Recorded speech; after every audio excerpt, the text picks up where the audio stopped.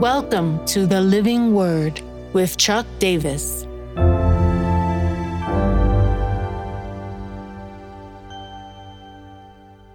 Proverbs 19, 1-29. Better is a poor person who walks in his integrity than one who is crooked in speech and is a fool. Desire without knowledge is not good, and whoever makes haste with his feet misses his way. When a man's folly brings his way to ruin, his heart rages against the Lord. Wealth brings many new friends, but a poor man is deserted by his friend. False witness will not go unpunished. He who breathes out lies will not escape. Many seek the favor of a generous man, and everyone is a friend to a man who gives gifts. All a poor man's brothers hate him. How much more do his friends go far from him? He pursues them with words, but not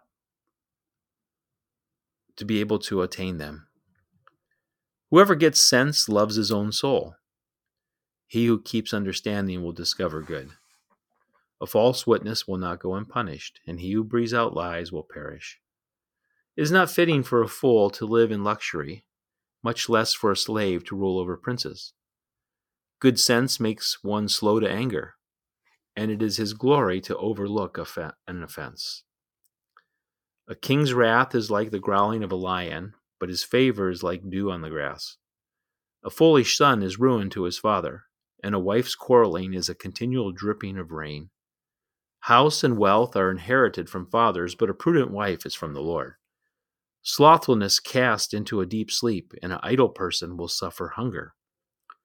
Whoever keeps the commandment keeps his life. He who despises his way will die. Whoever is generous to the poor lends to the Lord, and he will repay him for his deed. Discipline your son, for there is hope. Do not set your heart on putting him to death.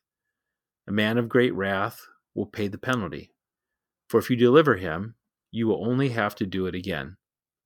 Listen to advice and accept instruction, that you may gain wisdom in the future. Many are the plans in the mind of a man, but it is the purpose of the Lord that will stand. What is desired in a man is steadfast love, and a poor man is better than a liar.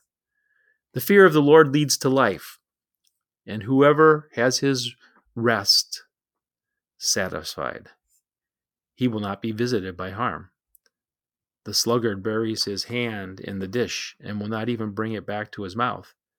Strike a scoffer, and the simple will learn prudence. Reprove a man of understanding, and he will gain knowledge. He who does violence to his father and chases away his mother is a son who brings shame and reproach. Cease to hear instruction, my son, and you will stray from the words of knowledge. A worthless witness mocks at justice, and the mouth of the wicked devours iniquity. Condemnation is ready for scoffers, and beating for the backs of fools. Again, how do you even center in on one of these proverbs and the insightfulness that it gets? But there's this aspect of finding good sense. I guess this is the whole idea behind the Proverbs. Wisdom is getting good sense. Whoever gets sense loves his own soul. Interesting. There's a level of peace. There's a level of flourishing.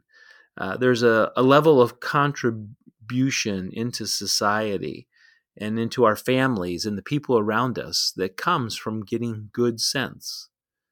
It's a life of pursuing the better way that God has ordained for us. The so what of this passage is pretty clear forward. I guess we would say to Solomon, it doesn't feel like rocket science. There's a simplicity to life.